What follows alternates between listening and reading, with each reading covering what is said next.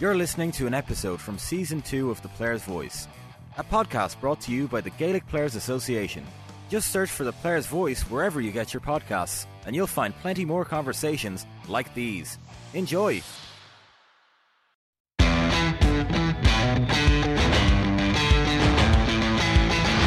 Welcome to the latest episode of The Player's Voice, where this week we are joined by Clare Camogie star Chloe Morey and former Tyrone player Gemma Begley, who is now the Equality, Diversity and Inclusion Manager with the Gaelic Players Association. My name is Alan O'Mara. I'm the host of this podcast, a former Cavan goalkeeper, and now a performance and wellbeing consultant with sports and business leaders around the world. During this chat, Chloe and Gemma outline why female inter-county football and camogie teams will play the remainder of their 2023 championships under protest. They explain why players feel disrespected by the GA, the LGFA and Camogie Association, as well as the need for a centralised player charter agreement to protect player welfare. They discuss why players have run out of patience and are unified now behind the need to build a better future. The Player's Voice is brought to you by the Gaelic Players Association in collaboration with Real Talks. The podcast series is part of Bio 360, a GPA programme that empowers inter-county players across 4 key areas: life skills, well-being, dual career and transitions. Please go to bio360.gaelicplayers.com to learn more. To find out more about me and my work as a performance and wellbeing consultant, please go to www.realtalks.ie. But for now, please sit back, relax, and enjoy this episode of The Player's Voice with Chloe Morey and Gemma Begley.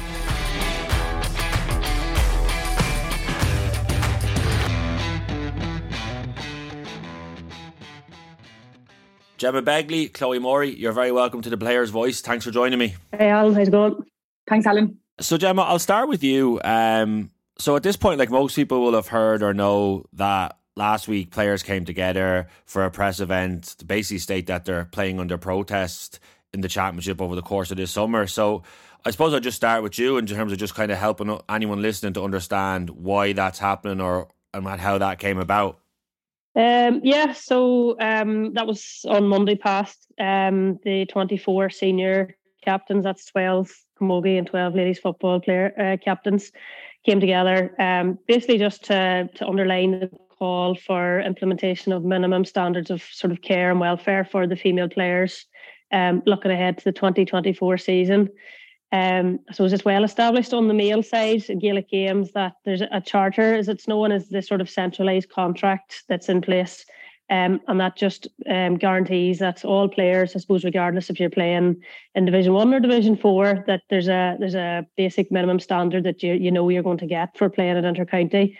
And I suppose the players would probably feel now that integration is on a pathway, integration of the 3 associations, that's the GA, the LGFA and Camogie. It's 18 months now since the motion was supported, suppose, overwhelmingly by the membership of the 3 associations, and there's no real tangible progress on the ground for players. And the players' playing career so short as it is, that I suppose there's probably just a sense of frustration, maybe around the expectation around change. And we're very understanding that integration is complex and will take time. But I suppose there's probably just that the players aren't going to accept that in the meantime there can't be progress on improving them standards for the female players. So that's where it got to, and I suppose the state of play report was released earlier in the year. The details of that were presented to the 3 associations collectively.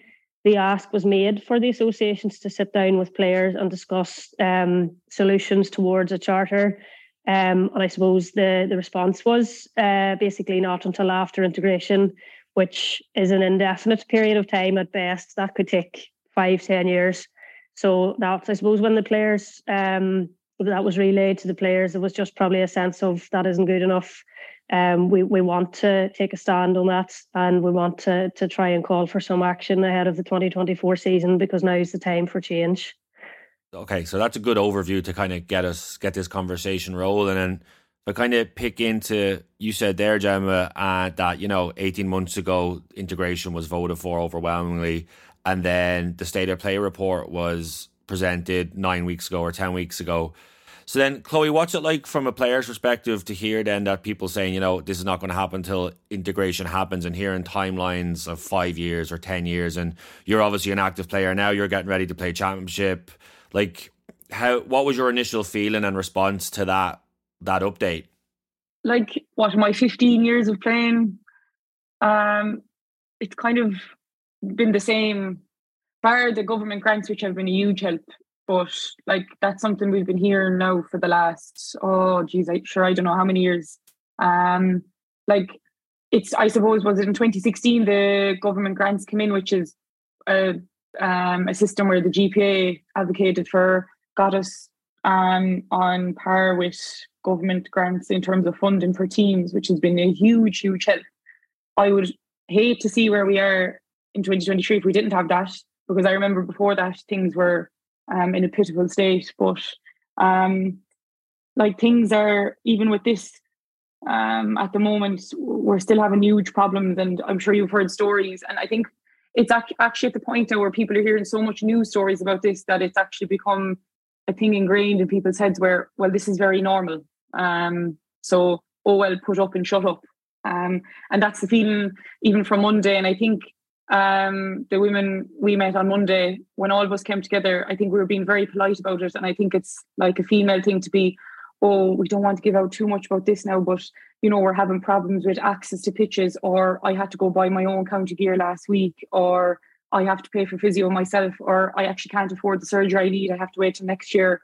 And we're all like, that'll have to do. But I think what we saw on Monday was a group of people coming together and going, do you know what, this just isn't good enough for us, and this won't be good enough for people who are looking to play county, or people coming in behind us.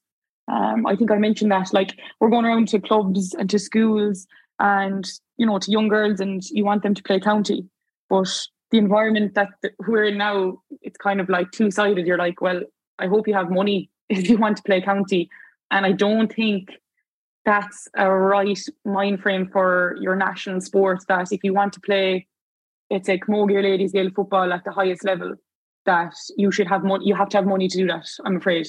Whereas someone, you know, your male counterpart will get looked after in terms of his welfare. He's cared for, and I would say almost just like a human. It's an honour and privilege to play for your county, and we'll just make sure you're not out of pocket. There's nobody making money off it. We're not trying to make money off it. It is literally just to make sure you're not out of pocket for playing your national sport. Like, obviously I can sense the frustration there, Chloe, and like, you know, we've all heard those horror stories, and just those lack of standards being met. And then, Gemma, for you, like, obviously you're working with the GPA. Like, what was it like to be together as a group like that on Monday? I suppose probably at a time where it should all be happy and people should be getting ready for their big games and in the good weather and getting ready to perform. What was the kind of mood like there from a wider sense on Monday to have to do a press event like that? Yeah. It was sort of a mix of feelings. Probably there was a great buzz of energy, I think, was one thing. There was obviously a sort of a disappointment nearly, but I suppose I've been at this now for 8 years, like, and, you know, the reason I got involved in the first place was probably born out of frustration at a lot of the same problems. So I can sense a shift in attitude amongst the players. It's gone from helplessness nearly, or like not feeling like they're empowered to be able to make a change, to just not accepting it anymore. And it's probably gone from nearly sort of pity to empowerment is the best way to describe it. So I suppose it probably just underlines the seriousness of it in mid-championship, that all of the senior captains were willing to make themselves available on a Monday afternoon to join their counterparts at a time when you're beating lumps out of each other on the pitch, I suppose. And there was teams that played against each other on the day before that, I suppose, and they were comparing bruises in the room. So it did just underline how serious the solidarity is amongst the teams, and how much they mean it, I suppose, that's how much they're invested in it on this occasion.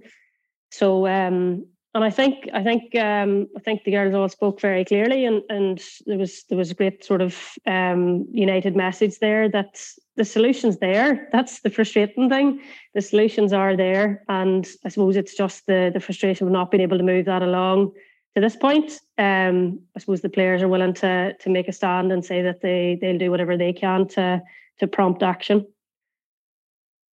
And so you said there, Gemma, that, the solution is there. So for anyone listening that's not tuned into this or hasn't been fully plugged into what's been going on, can you kind of give us an overview of what that solution looks like, and then kind of what needs to happen here? Yeah, well, I'm not being deliberately obtuse on the point, but the solutions are there that we want to explore. It's not all financial either. I suppose there's logistical and practical things. The three associations, the GA, the LGFA and Camogie, are on a pathway to integration. We know that's going to happen. There's solutions already happening at club level with the one club models. There's committees working together across the three associations. There's Gaelic Games pathways being developed. There's coaching and education being developed across the three associations. There's linkages across the three associations already happening. And I suppose all we want to do is sit around the table with the three associations to figure out the solutions. If it's central procurement, if it's cost saving in one area that we can redistribute funds, if it's whatever it is, sort of everything's on the table to try and come up with solutions. Obviously, the financial side of it is one aspect, but there's so much more to be explored. In terms of the charter is the sort of template document to work from, if you like, where the lads have them agreed standards across specific areas. But I suppose within that, how we get to being able to deliver on that for the female players, that's the bit we want to explore. The ask is very simple. It's just to sit around the table and start talking about it. Okay. And then so I'll come to the player charter in a moment, because it is something that, that phrase is thrown around sometimes and people don't fully understand kind of what it is and kind of what that entails. But Chloe, I was going to ask you first, as Gemma's talking there, as an active player, GA family, been in it all your life, how frustrating is it to hear that there's a lack of engagement around, I suppose, female intercounty players? It seems like from what Gemma said there already is engagement and interactivity in terms of other issues, in terms of that integration process, but there seems to be actually this one can wait for a couple of years, even though they're already working together on other stuff. I don't know if I fully picked that up right, Gemma, and if I haven't, please jump in. But I suppose from a player's perspective, Chloe, I'm kind of curious as to what it's like as a player to hear that lack of kind of willingness to work together to solve this quickly. Yeah, that's kind of it. It's almost like we don't really care for, your welfare at the moment, even though there's facts and figures to back up what we're saying. It almost feels like they think, oh, they're making this up. But, I think we've been very quiet and we've been very polite about it, I'd like to say, for the last number of years. And I think even the way we're going about it now, as Gemma said, we just want them to try get into a room and just explore, she says, the solutions to this players' charter. It's not demand, but I think the frustration now is boiling over, and it's as we said, we're playing under protest. So we're bringing this into our playing careers and not just maybe talking about it. Like you've kind of alluded to there, I suppose. Shane would be my cousin, and he's probably well known for his role with the Clare Hurlers at the moment. And it's just difficult, I suppose, to look at. And we don't want to come across as arrogant or anything, but I feel like I probably give, I would say, just as much as Shane would. I'm not sure if people understand that, our training week would look pretty similar to a males intercounty team. I could give you a run through of my week. On Monday, I was up with the media day for the players' protests. I came down to Lahinch for a light recovery session at 7:00 with the Clare Camogie team. On Tuesday, we had training. We trained for 2 hours. Then on Wednesday, you do your own gym session. On Thursday, we're training again collectively for 2 hours. That was last night. Today is a rest day, thank God. Saturday, you have to go do your own sprints, wall ball or gym session. And on Sunday, I have to train again. So, and I'm very lucky that I've been asked to play, and it is my choice to play. But it would be great if I wasn't out of pocket for doing so, as opposed to maybe Shayna, who isn't. And he'd have no problem saying that. He's very supportive of what we're doing, and I think that's important. But It's at the point now where, and where we'll use politically correct language. It's just it's kind of scandalous at this point how they haven't figured out. Do you know what? This just isn't good enough. If these players have said, and if there's facts and figures to back up what they're saying, that their welfare is in jeopardy, or there's girls deciding not to play intercounty camogie or ladies football, how do we stop that? What are the solutions? It almost feels like people think we're giving out all the time, but actually I think we've been very polite about the whole thing. And I don't think that's going to last much longer, to be honest with you. Yeah, like I know you said the word polite a couple of times, Chloe, as we're talking, and like to kind of put that aside, like it's fair to say that players are just fed up at this point, and like to come together on Monday like you did, and I think it was alluded to in the press release regarding like the women's Irish soccer team and the rugby team who've gone through their own frustrations. Like it's kind of that. Do you feel like it's that moment to kind of draw a line in the sand and say like we just need to do better, and like there's multiple ways they can figure it out, but just that there's a sense from players that this needs to change, and not in 5 years, but this needs to change now? Oh, absolutely. Like look, if we're calling a spade, it's scandalous. Like how it's gone on this long, even with the facts and figures in front of them. Like, and I don't know bother saying it is scandalous, and there's nobody coming out explaining really properly why, when we come up with solutions to it. And I suppose this idea of, and you'll see it a lot on social media recently, well, we're separate organisations, but we're not really anymore, because we've all voted, the membership has voted that we want integration to happen. And it's really, it's a mindset change that people have to be willing to, to change their mindset, to go, right, we voted for the three organisations to be one. How do we now work as a unit together instead of still thinking that we're separate? We're not. We're like, I've always felt I'm part of the Gaelic Games family. I've never just thought I'm a camogie player, that's it. I feel I'm part of the Gaelic Games family, and this just feels like, well, you're not as important because you're women, and that's just it. And like, there's been loads of different talk as well about generating money, and I think I said it during the week in one of the interviews. Sport isn't just about generating money; it transcends that. It's much more important than that. We have girls dropping out of sport from early on, and we're being asked to be role models. And I think I carry myself, my intercounty female and male counterparts carry themselves really, really well. And like, what are we telling young girls? Well, if you have money, you'll be able to play, but if you don't, you may as well go choose another sport. But things like drastically have to change, and they actually have to change within the next few weeks. There has to be, like, we have the solutions. We want to be involved in positive change, but the pace of it at the moment is just way too slow, and that's why we've resorted to what we've resorted to this week. And Gemma, what's it like? I don't know, like your day to day. You'd have heard this for years, but I suppose just as Chloe's talking to us right there, like, what's it like for you sitting there, kind of hearing that level of frustration? Seeing Chloe's body language change and just that frustration really build up. Like, what's that like for you? Well, it's tough. Like, it's challenging. It's tough. I suppose that's why I got involved in the first place. But so it's par for the course. It's part of the job, if you like. I suppose there's always something.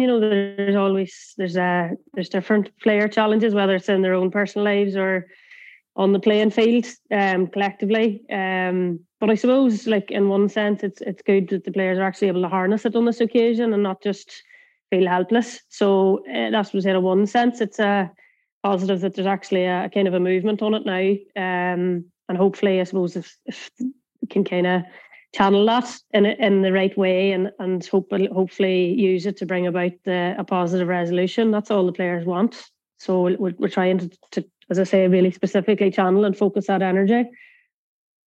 And then, am I right in saying, from just obviously I've been listening to different interviews over the last week and reading the press release and stuff, that you kind of feel like the next important milestone here and the next box that needs to be checked is the players' charter? And if that's correct, then kind of tell us a little bit more about what that looks like and what that needs to entail to meet these kind of standards and to, I suppose, proactively deal with issues that players are dealing with at the moment. Yeah, that's it. And that's what I'm saying, that the template is there, the model is there. Not saying exactly to replicate that, I suppose, but even to start sort of looking at that as a starting point for discussions. What's contained within the player charter on the male side at the minute is that the lads are all guaranteed travel expenses. They also get a weekly nutrition allowance. They get boots guaranteed. They get their training gear and playing gear, and probably some leisure wear guaranteed in terms of the gear. The meals after training and their nutrition looked after. Strength and conditioning coaching and gym access. I suppose that's all guaranteed. And things like nutritionist support, sports psychology support, things like that. And then like other things such as match tickets. Now I'm not saying like copy and paste job, but that's the starting point. Here are the areas that we would like to, I suppose, look after for the female players. There's probably things that are more like you are almost doing list of priority in that. The S&C and the physio are two big things, I suppose, particularly on the female side. I suppose something probably is definitely needs more research on is that the whole notion of the female athletic development and the socialisation of when the girls start strength training to build them into robust athletes to prevent things like ACL issues that are more prevalent in female athletes currently. That there all needs to start a process that we're having girls that are coming in ready to play the adult level of the intercounty game. Because at the minute it's a very, very quick transition and players are probably throwing in a bit underdeveloped almost. So that would help things like prevent your injuries, and then you have less physio bills, and then you have less surgery costs. So it's a self-fulfilling cycle, if you like. The travel expenses, I suppose, is well documented. The girls driving from Dublin to Galway, or from even within the county of Cork or within the county of Donegal, it's a big expense. There are government grants, just to acknowledge, on a team grant that helps boost some of them supports, and that's reflected in the figures at present. And some of that does help cover some of the player expenses, but I suppose we do need to get to the point where there's direct mileage covered, so that girls aren't out of pocket for fuel and for wear and tear on the car and whatever else. And then the other supports, I suppose, did mention in the State of Play report as well, some of the things that are covered around the female specific issues. They do have more issues with their nutritional requirements, their menstrual cycle. There's additional need for nutrition supports. Something like 80% of players don't have access to a team doctor. The need is probably even greater on the female side for things like that, where they need help with the menstrual cycle, their nutritional things like red S, energy availability, all of that's, and the emotional impact that has on female players, just the fact that there's more pressure on them to work part-time jobs, so there's more time demands on them. I think it's 43% of female players are students compared to 24% of male players. So they're generally less well off. So I suppose just anything to help alleviate the emotional impact of the pressures that they feel as a result of their intercounty activity as well needs to be addressed. So it's very wide ranging. The charter is, as I say, a starting point for the discussions, and something we'd like to work on with the associations. And just so kind of clear as well, like there's no standardized charter across the board right now.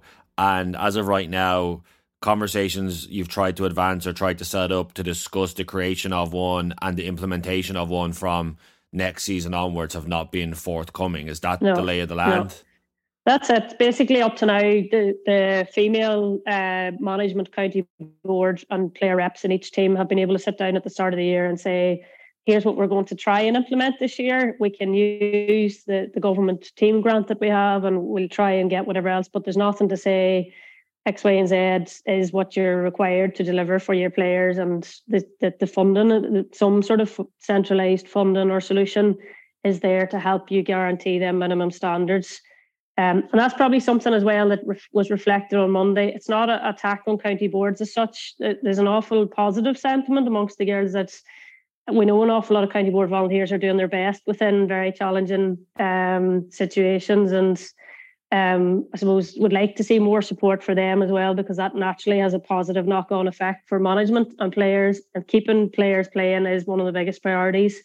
And I suppose if the more positive an experience they can have, the better the player retention will be. So at the minute, up to now, there's nothing binding, if you like. It's just been whatever the player, the management and county board can agree informally at the start of the year. Yeah, so then I'm sure that obviously means then those standards vary greatly between certain squads, because it's just, and then maybe one squad has a great year and gets stuff that they want, but then the next year if there's a manager change or a chairperson change, that can be ripped up and you're almost starting again and having to waste time and energy constantly on that kind of negotiating for the basics. Is that kind of what is going on, Chloe or Gemma? Yeah, well, from my experience, I've probably been in those meetings for the last few years. I would say more recently, we're probably lucky in Clare that we have a chairperson and a county board and a manager wanting to progress those things and trusting the players and saying the players have told us this is what they need.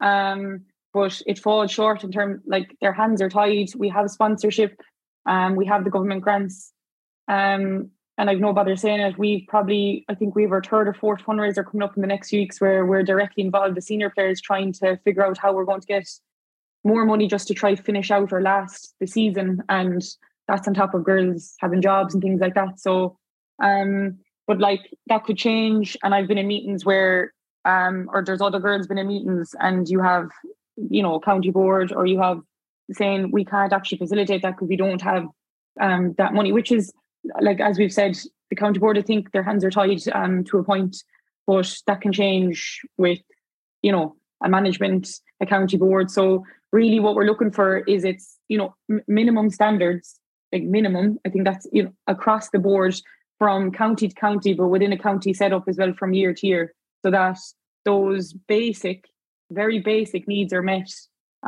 for every inter-county female athlete.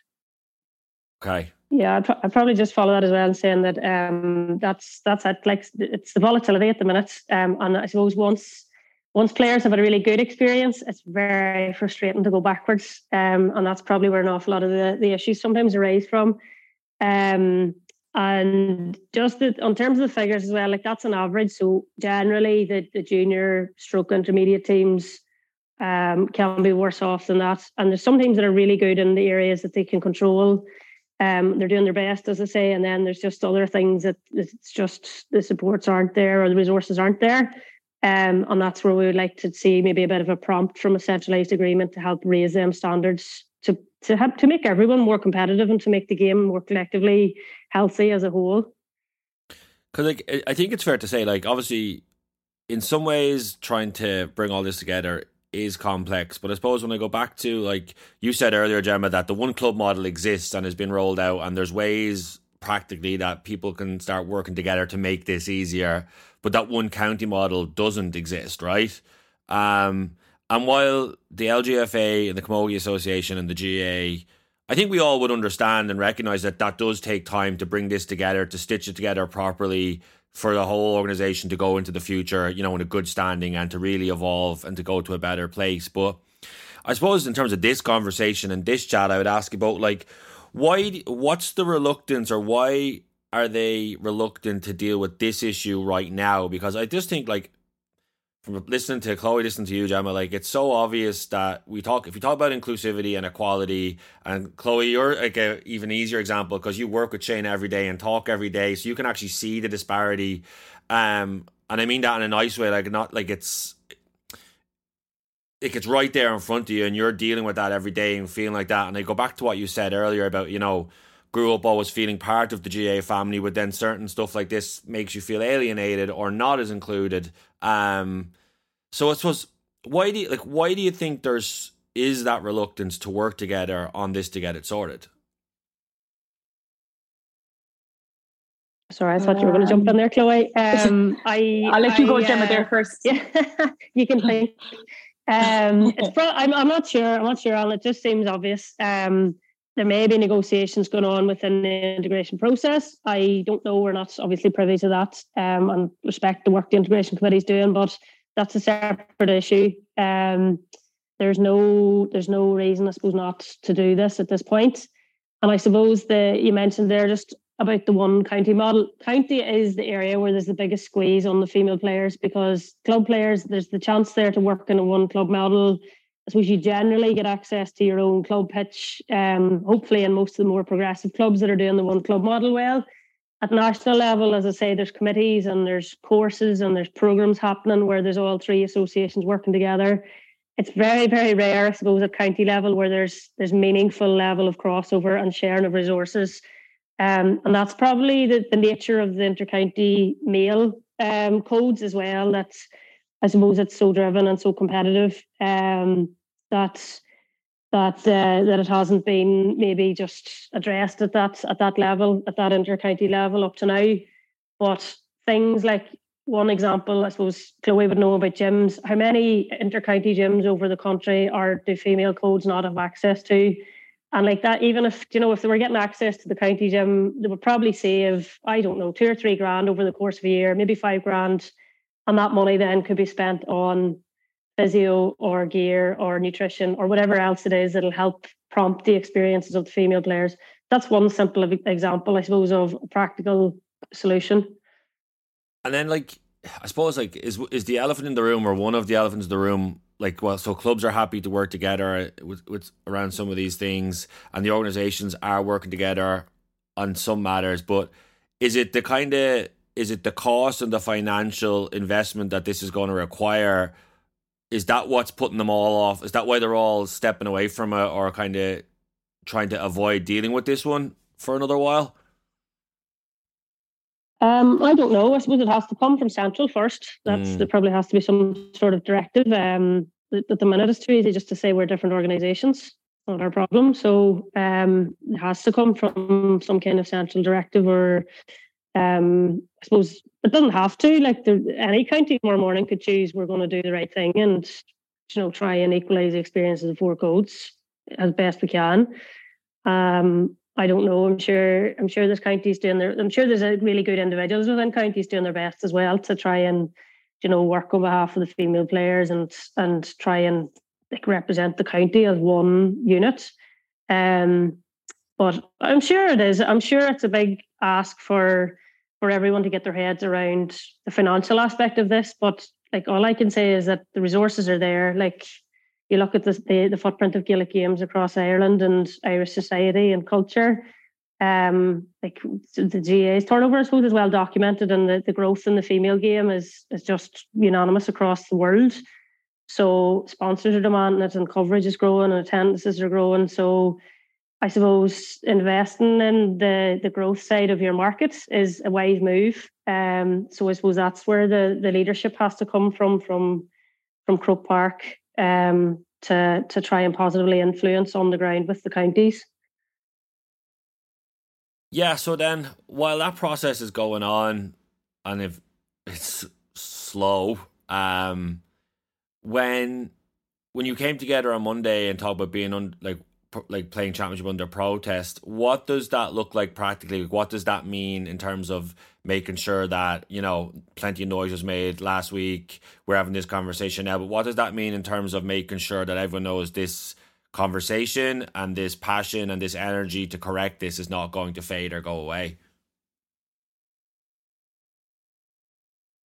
Gemma might be able to speak more formally on it, but for let's say, was it during the week there, Gemma, we had it's probably one of the biggest calls you've had recently with all the female intercounty reps.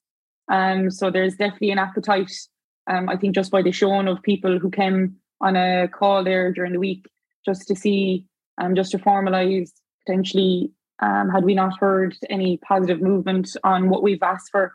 And so there are matches this weekend, there's matches for the next few weekends, and Gemma might be able to speak more towards it, but there are 1 or 2 things that we'd like to do because we don't want this to fall away.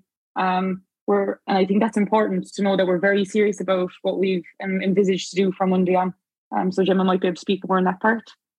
Yeah, I think, Alan, just at the minute, everybody's kind of wondering what under protest looks like, and it's just probably what's directed by the players week to week, depending on progress with the associations. There's been no, I suppose, positive moves this week, so there'll definitely be a protest this week. That'll probably be the weekend after, by the time the podcast goes out. But there will be, and it probably will escalate in the following weeks, because that sense of frustration amongst players probably won't be in any way improved as the weeks go on. So it's just, there's nothing ruled in, nothing ruled out. I suppose keeping it on public conversations is the one of the primary objectives of it as well, and trying just to encourage the associations to meet the players and start discussing this. So we'll just have to see how it goes. I don't know what way it's going to escalate either, but the players will be making the decisions on what happens next.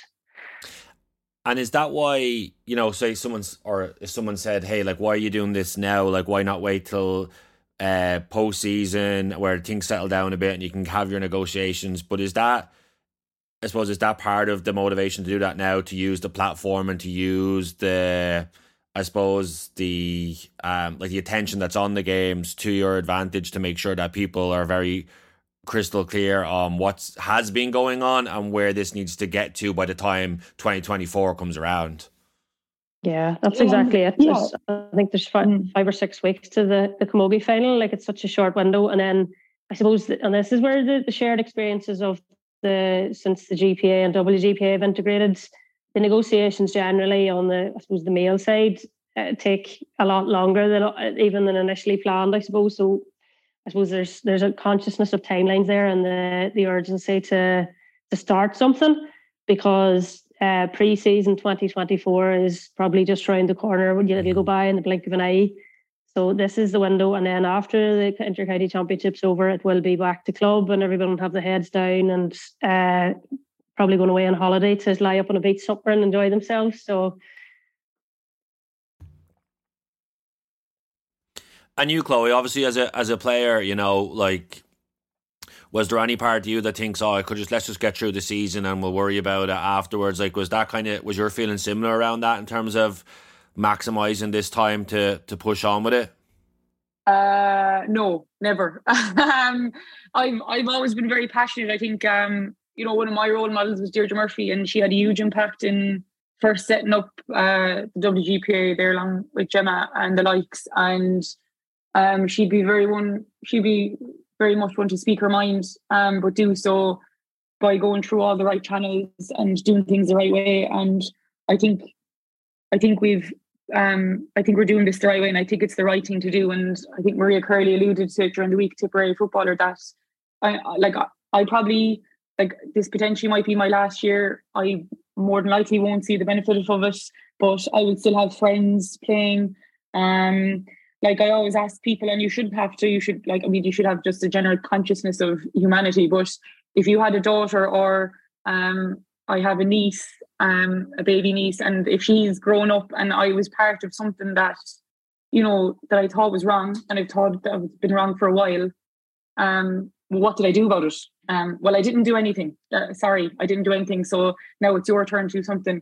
Like, I want to try leave my Clare jersey in a much better place. And I know people probably think this, that and the other of me, that maybe I'm so vocal on it, but I suppose it's very hard for me to comprehend how someone can say, well, it's okay for that man to have it, but you can't have it because you're a woman.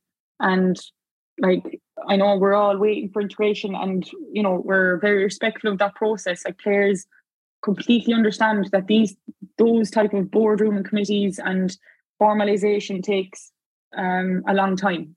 I completely get that point, but like, the facts and figures from the State of Play report are right there in front of people, and it's one of many reports, many stories that have come out, and I just find it hard for someone to look at that and go, oh well, like, yeah. And then you're looking at them going, okay, well, how, like, what's the solution? And they're like, I don't know, that's not my problem, and that's what it feels like. It feels like we're just not being listened to. It feels like people don't care for our welfare.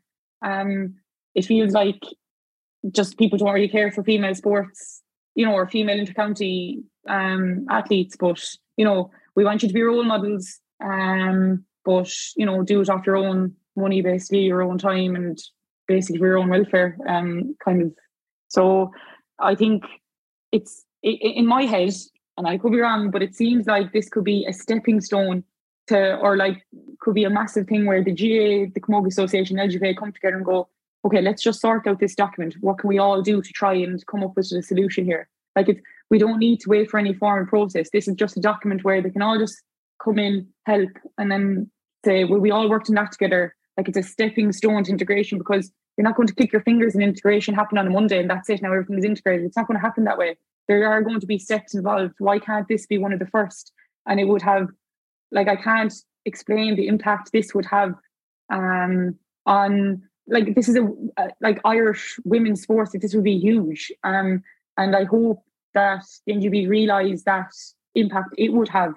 Like, even for young girls just to see that, like, they're going to the pitch and they're wondering, you know, why is it different just because, you know, of my gender, or why are things different? So I think that's a huge thing. As I think Gemma had alluded to that earlier, but like, we're wondering why there's so much dropout from sport when they get to be teenagers. I would go as far as say that this, like, issues like this from women's sports across Ireland would have an impact. Well, they're not. You don't get treated as great. It doesn't look great. It doesn't seem as important, because that's essentially the message we're getting as players. You're not as important. So that's it, which is hard for us to take, and it's very hard for me to take. So I'm absolutely in favour of anything that will make people realise what's going on.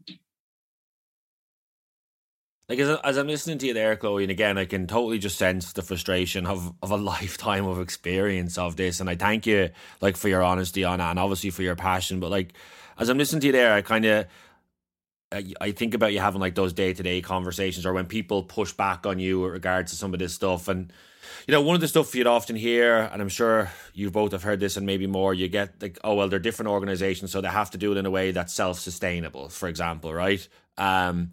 But also, the organisations have acknowledged that integration is happening and it's all going to be under the one umbrella. So that point is almost mute, is it? Like, when you get that, is that still kind of one of the points you get pushed back on regularly in your day-to-day? I was kind of curious about that. Well, from my point of view, yeah. Like, you're kind of, people are saying, well, it's different. You're different organisations. So, but in my head, as far as I'm aware, 18 months ago, the membership voted for integration to happen. So, like, I've mentioned it. We can't wait for formal integration to happen for these issues that are being presented. There's people's welfare. There's a cost, you know. I don't know. I don't see that as but yeah. I think that argument's just totally outdated now, Alan, to be honest. Sponsors want that membership have voted with their feet. The motion brought to GAA Congress was integration in order to deliver equal investment, recognition and opportunity for everyone in Gaelic games. And there was some interesting comments, I think, from Tom Ryan to Central Council last weekend as well. They're trying to grapple with achieving gender balanced sport on the GAA as per Sport Ireland requirements. And it just reflected on the number of girls that play. They're members of the GAA until they're like 12-year-old. They play GAA games. The number of female club delegates sitting on committees. The number of females attending GAA games is almost 50-50. And I think one of the lines that was quoted in one of the articles this week was the GAA is as accountable to women as it is to men. So they're saying it themselves as well. So I don't know. It's just time to move on with it now. Because that's like, do you both feel like you're kind of being trapped or like kind of limited or punished by like the politics of all this needing to happen? And again, Chloe, you've said acknowledging that it does take time, and we absolutely there's an acceptance and acknowledgement of that. But it also sounds like at the same time, like, if these organisations are serious about coming together and actually becoming formally the GAA family, that there's an opportunity there to make that commitment, to make an investment and say, listen, this is going to take some time to figure out, but as a sign of good faith and as a gesture of getting towards where we want to be, here's a stopgap like per year or whatever, or here's a short-term commitment to inter-county players until we figure out how we're going to make this work as a whole. I think for me that would be, like I've said, it'd be a massive stepping stone. I would feel like that we're being listened to, or that you are just as important. Like, absolutely, I see the issues that you're having, or that your group, your inter-county females are having. Let's try to figure this out. At the moment, it feels like we don't really care. Not our problem. Washing our hands of that. And if all three organisations are doing that, well then, who's looking out for us really?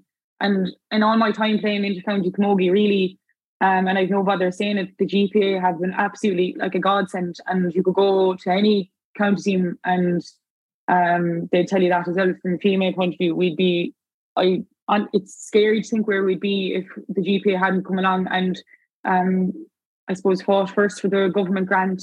I feel very looked after as a human first, almost before being a player, through the GPA. But when it comes to Camogie and LGFA and maybe the GA, it's just to very much, fend for yourself, because not our problem. And then as this kind of goes on, Chloe, in terms of male intercounty players, so like the whole Players Voice podcast series has been done. I know you've been on it before with Shane in episode 2. Like, we've been doing episodes and I know for a fact male and female players are listening to each of these episodes. So if I was to ask you, Chloe, in terms of how male intercounty players can help support this stand up and help achieve that, I suppose equality is kind of what everything's going towards and building towards, but also there's just like a need for change immediately that might not be fully there. How can male intercounty players help the group and help you in these next couple of weeks and months? Yeah, look, I think that would be huge. I mean, I hear it from Shayna, and to be fair, he is very good to back it up. I understand as an intercounty player, you'd be very busy. I think even just like on social media, even if it's just like, having those conversations or backing up what we're saying, because, this week we're trying to really get the message out that we just want the minimum standards charter. And I think if male intercounty players, if it's a simple retweet, if it's just a click of a button, things like that, just to show, because really, like at the moment, intercounty males are seen as heroes and like gods, and I completely get that. And for the record, they deserve everything that they get. It is incredibly hard to play, at the level that we're playing at, and I don't begrudge them not one thing that they get. Like, it's I think things you do just to play intercounty, but it would be great even just to get that support, even if it's just from social media, because I think something as small as that, something low impact for them, but would have a huge impact for us, just to say that, listen, we're standing with you. And I know in Clare, and just even from Shane, like being with Shane every day, like he'd be nearly just as cross as me. His partner Orla plays with me as well, so he's getting it from myself and Orla, like, and he's listened to it and he can't understand it either. Like, for him, it's a no-brainer as well. And from everybody I've talked to this week, no-brainer. Like, it's not making sense. So I just, like, I hope something comes of it sooner rather than later, to be honest. And Gemma, I'll throw the same question to you there. Like, I just asked Chloe around how male players can help support, because again, if anyone doesn't know, like, originally there was the WGPA and the GPA, and those organisations have fully integrated and are now one, and it's the same resources, same staff, and trying to fight for players on both fronts. I suppose the same question to you then is, I suppose we're lucky to know that male and female players have been listening to each episode of the Player's Voice, and I suppose just to ask you, for anyone who is listening, particularly male player, in terms of being an ally or helping to support this, what can they do? I suppose they're already helping, Alan, to be honest with you, through the GPA now. Our NEC and our board are 50-50 gender split on that. So the lads are absolutely fully behind this as well. And it has been, I suppose, communicated to all members, male and female, this week, that initially the protest was just the female players, but that at some point in the future it may need to include both the male and female players, and male players will be consulted on that, I suppose, if it ever becomes a live option. Probably Chloe's point, just keeping it in conversation is the big thing. We've an awful lot of players doing media, and past players doing media as well. So there's it's just using their profile to support the United for Equality campaign. And absolutely know they've got our backs if and when needed. Because there's just, since integration, I suppose there's just that sense of solidarity as well, that the players are all in it together. So it's great to have the lads on side. Yeah, because I think that would be such a powerful example if down the line, obviously I know you say under protest, and we'll see how the next couple of weeks goes, but regardless of how those negotiations go, I think it'd be so powerful to see that kind of the inclusivity and equality, because knowing that it is just the GPA now, I think it's a great example of both male and female players working together for the betterment of each other, but also of the game and for future generations. And Like I was going to ask you as well, like, so that, like, say the GPA is a great example of how organisations have come together, merged, and yes, there's some weeds to go through and to tidy things up and to prune and to make it work. But when there's a will, there is a way with most of these things. And I was going to ask you from an international perspective or from a wider perspective, is there any other organisations who have managed this kind of friction or this tension? Like, for example, like if it's the AFL or if it's the Premier League or whatever that is in soccer in England, in terms of how the male organisations are starting to work with the female organisations traditionally to try and bring it together or to try help it advance. Are you talking about associations or player bodies, or I suppose either or, Gemma? Yeah, just in terms of actually good examples of how this is, because I think we all acknowledge, and our conversation has acknowledged multiple times, that there is complexities and there is challenges to it.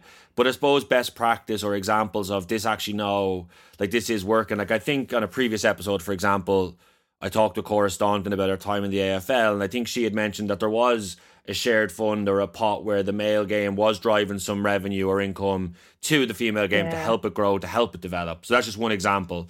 Yeah. Well, that is a very good live example as well, because I suppose it was initially a male-only organisation, and they've obviously established the female arm of that, if you like, within the last sort of, is it 5 or 7 years? The players previously had a separate agreement, and they're in the process currently of negotiating the first joint agreement, where the females would get a share of the revenue from the male game towards their contracts and investing in their game and their supports and things like that. There are other sports, I suppose, probably the Australian soccer is a good example as well. Like there's loads of good examples from soccer where they have equal prize money, and the players have voluntarily, even the soccer in Ireland, the national team, where they chose to distribute their prize money equally or was it match fees equally? So there's loads of examples like that. And I suppose whenever you're looking at Gaelic Games, it probably is actually a really cool thing that Gaelic Games could be a world-leading example of gender equality to get this right, because of the amateur nature of it, we just have a clean slate to make equality central to everything that the new Association for Gaelic Games does. You're not fighting over salaries and contracts and things like that, which makes it an awful lot easier to be able to embed equality in terms of looking after people and how things are administered. And there are probably other examples there. There's an awful lot of, I suppose, the professional leagues. There's more examples maybe where there's separate associations for male and female parts of the sport. So there has to be separate sort of nearly agreements. That's the like of sort of the soccer and the basketball teams in America. Soccer seems to be doing well. And you see sports grappling with it too, I think. The fact that women's, especially maybe rugby is an example where the women's section of the sport is the growing market. So I suppose what previously has been male dominated is trying to grapple with bringing the females in and bringing up the standards, making the game competitive and helping to capture that growing audience and growing participation. So it's an exciting time. It's a really exciting time for Gaelic Games, and there's such an opportunity to be world leaders in gender equality if we get this right. Yeah, I think that's a point very well made. And like another one of the things is, while we're talking, I kind of throw out those kind of things people say because we've always said it almost. And like one of them would be, that like, well, growing crowds at games and you've got to get it up. But I think it's important to know here that, like, say in the GA world, like you can go to a Division 4 football game and there's a couple of hundred people there, or you can go to a hurling game that it's not all these games are 50, 60,000 people. But I suppose using that, there's a couple of big days that help pay for the wider family and the wider picture. So I just kind of want to point that out, that like I've heard it said to me that like, sure, if there was more people at the games, they could have this stuff, but that's not a fair comparison, and it's not like that argument doesn't really stack up anymore, because if it's an under 20 male inter-county team are getting looked after better than some of the stuff you've talked about. Again, I repeat it, if it's a lower end hurling game, they're being looked after better. And I just kind of want to, I suppose, say that point, because I certainly feel like it's now redundant. And do you hear that? Like, do you hear that argument at that point made to you on a day-to-day, or have you heard that one regularly? From my experience, maybe, yeah, that one might be kind of pro sometimes, or Camogie has to support Camogie, or like, well, I go to hurling matches, I go to football matches. I've seen great Camogie games, I've seen really poor hurling games, I've seen brilliant ladies football games, I've seen very bad men's football. Like, there's no, like, it's Gaelic games, it's GAA, like, and really, I don't know if I ever see myself as a Camogie player, and I don't know if someone sees themselves as a ladies footballer. They're a Gaelic footballer, they're a hurler. We're all, just playing a game or national sport. So I suppose from that point of view, that's, or you hear about the, women not generating the same amount of money, like I, and I've kind of broached that already. I don't think, like, you can look at that two ways, almost like on an equity thing as well. Like, where we've started from in comparison to where maybe males have started from counterparts, and like we've done an amount of climbing to try reach almost, in terms of resources and things, but we just all three need to work together, I think, to really push it on to try get that level of equality. But you hear sometimes sport being spoken as a business, and like, I set up my gym, and the first day when it didn't make any money, I didn't, so, I'm not doing this anymore. It didn't make any money. That's it. Like, you have to invest. And then even from beyond that, I think sport is sport, and it's so important for society. And I think sport is like such a cultural thing for Irish society, and especially our national sport. And for people to be thrown out, go support your own first. You don't make as much money as this, so you don't get it. Like, I don't know. I think surely we're beyond that now, when people have, a little bit more knowledge and cop on to be like, no, that argument doesn't stand, and I think it's very hard to hear sometimes, because it's almost just like, I don't know, I have to be politically correct here as well. It's just, it doesn't make much sense to me, those things. Like, if you think men and women's, just even in general, should be treated the same, then what are the solutions to that, and how do we all come up with solutions instead of coming up with arguments and trying to poke holes in it? Yeah, and I think just that's kind of why I brought up those one or two like stereotypes or cliches, because sometimes we just say stuff because that's what we've always said, and it's actually trying to unlearn some of that and challenge our thinking, and then, as you said just there, Chloe, like pushing forward to find solutions to it. And I'm sure you've both been in way more conversations than I have, but like, when you actually push back sometimes and you say it to someone, most times you get, oh, I actually never thought of it like that. And it's just because they're just repeating and regurgitating what's been there for years and years in terms of that layered inequality. And I suppose as we wrap up, I kind of throw it to both of you in regards to, I suppose, final words on how you're feeling as of right now, what you're trying to achieve, and what kind of the most important takeaways from this conversation are. And I'll just throw it open-ended to you both to bounce off each other, and we'll wrap up there. Yeah, look, I suppose proud of us as players. Like Gemma said, we'll be killing each other, this weekend and next weekend, but for us to come together and stand up for something that we've believed in for the last number of years. And I think to progress what's been started by the GPA and to try to progress that, I'm just glad that I'm on the right side of it. I know we're right, and I'm glad to be on the right side of it. I think, trying to funnel my frustration to something that's going to be worthwhile and trying to come up with a solution. I really want to be part of the solution. So I hope we can try and achieve that. And I suppose to finish off, our ask is very, very simple. Like, we just want a players' charter in place for 2024 for minimum standards. That is all we're looking for the three organisations to come in together and go, let's work on this as a stepping stone to formal integration. Why can't we work on this right now? I don't have much more to add to that. Just again, probably feeling proud, very, very proud that these girls are willing to stand up for what they believe in, and doing this. Nobody wants to be doing this. I'd rather be getting on with games and recovery time and whatever else is important to focus on at this time of year. I suppose just probably slightly apprehensive maybe about what the next few weeks will hold. I would only love if there was a resolution next week and something could come together to just say, look, we're green light, let's go. It'd be a really good news story actually to, as I say, here's a really positive milestone on the journey towards integration.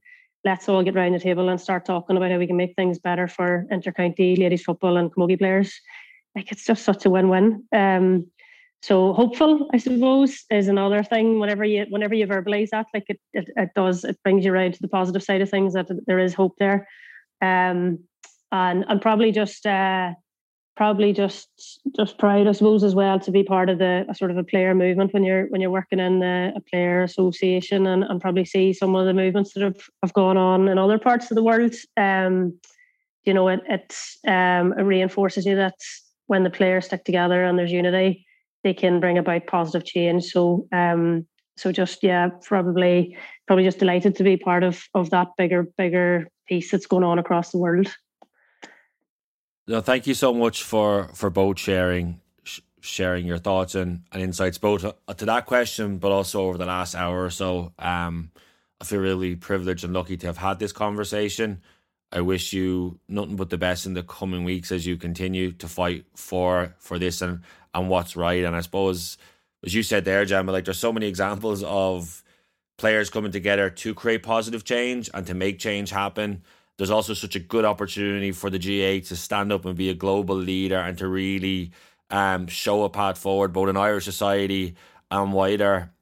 And I suppose my last thought on it is just as I've listened to you both for the last hour, it just seems very obvious that we can do better and we need to and we should. And good luck in the next couple of weeks and months making that happen. But I know everyone listening today will have benefited from your insights and perspective. And if anyone is listening from a player or even non-player wants to follow up or get in touch or ask how they can help, I'd encourage them to do so. But Chloe Morey, Gemma Begley, thanks so much for joining us on The Player's Voice. Thank you, Alan. Thanks, Alan. Thanks for listening to the latest episode of The Player's Voice, which is brought to you by the Gaelic Players Association in collaboration with Real Talks. To listen to previous episodes with leading intercounty GA players like Patrick Horgan, Niall Morgan, Leah Caffrey and Aisling Thompson, make sure to subscribe by searching The Player's Voice on whatever podcast platform you prefer. And while there, you would really be helping us out if you rated or reviewed the show. My name is Alan O'Mara, and to find out more about my work as a performance and wellbeing consultant, go to www.realtalks.ie. You can also find me on Twitter and Instagram if you have any feedback about this episode or want to suggest any future guests. And please don't forget, you can find out more about the GPA's BO360 programme by visiting bo360.gaelicplayers.com. Thanks for listening.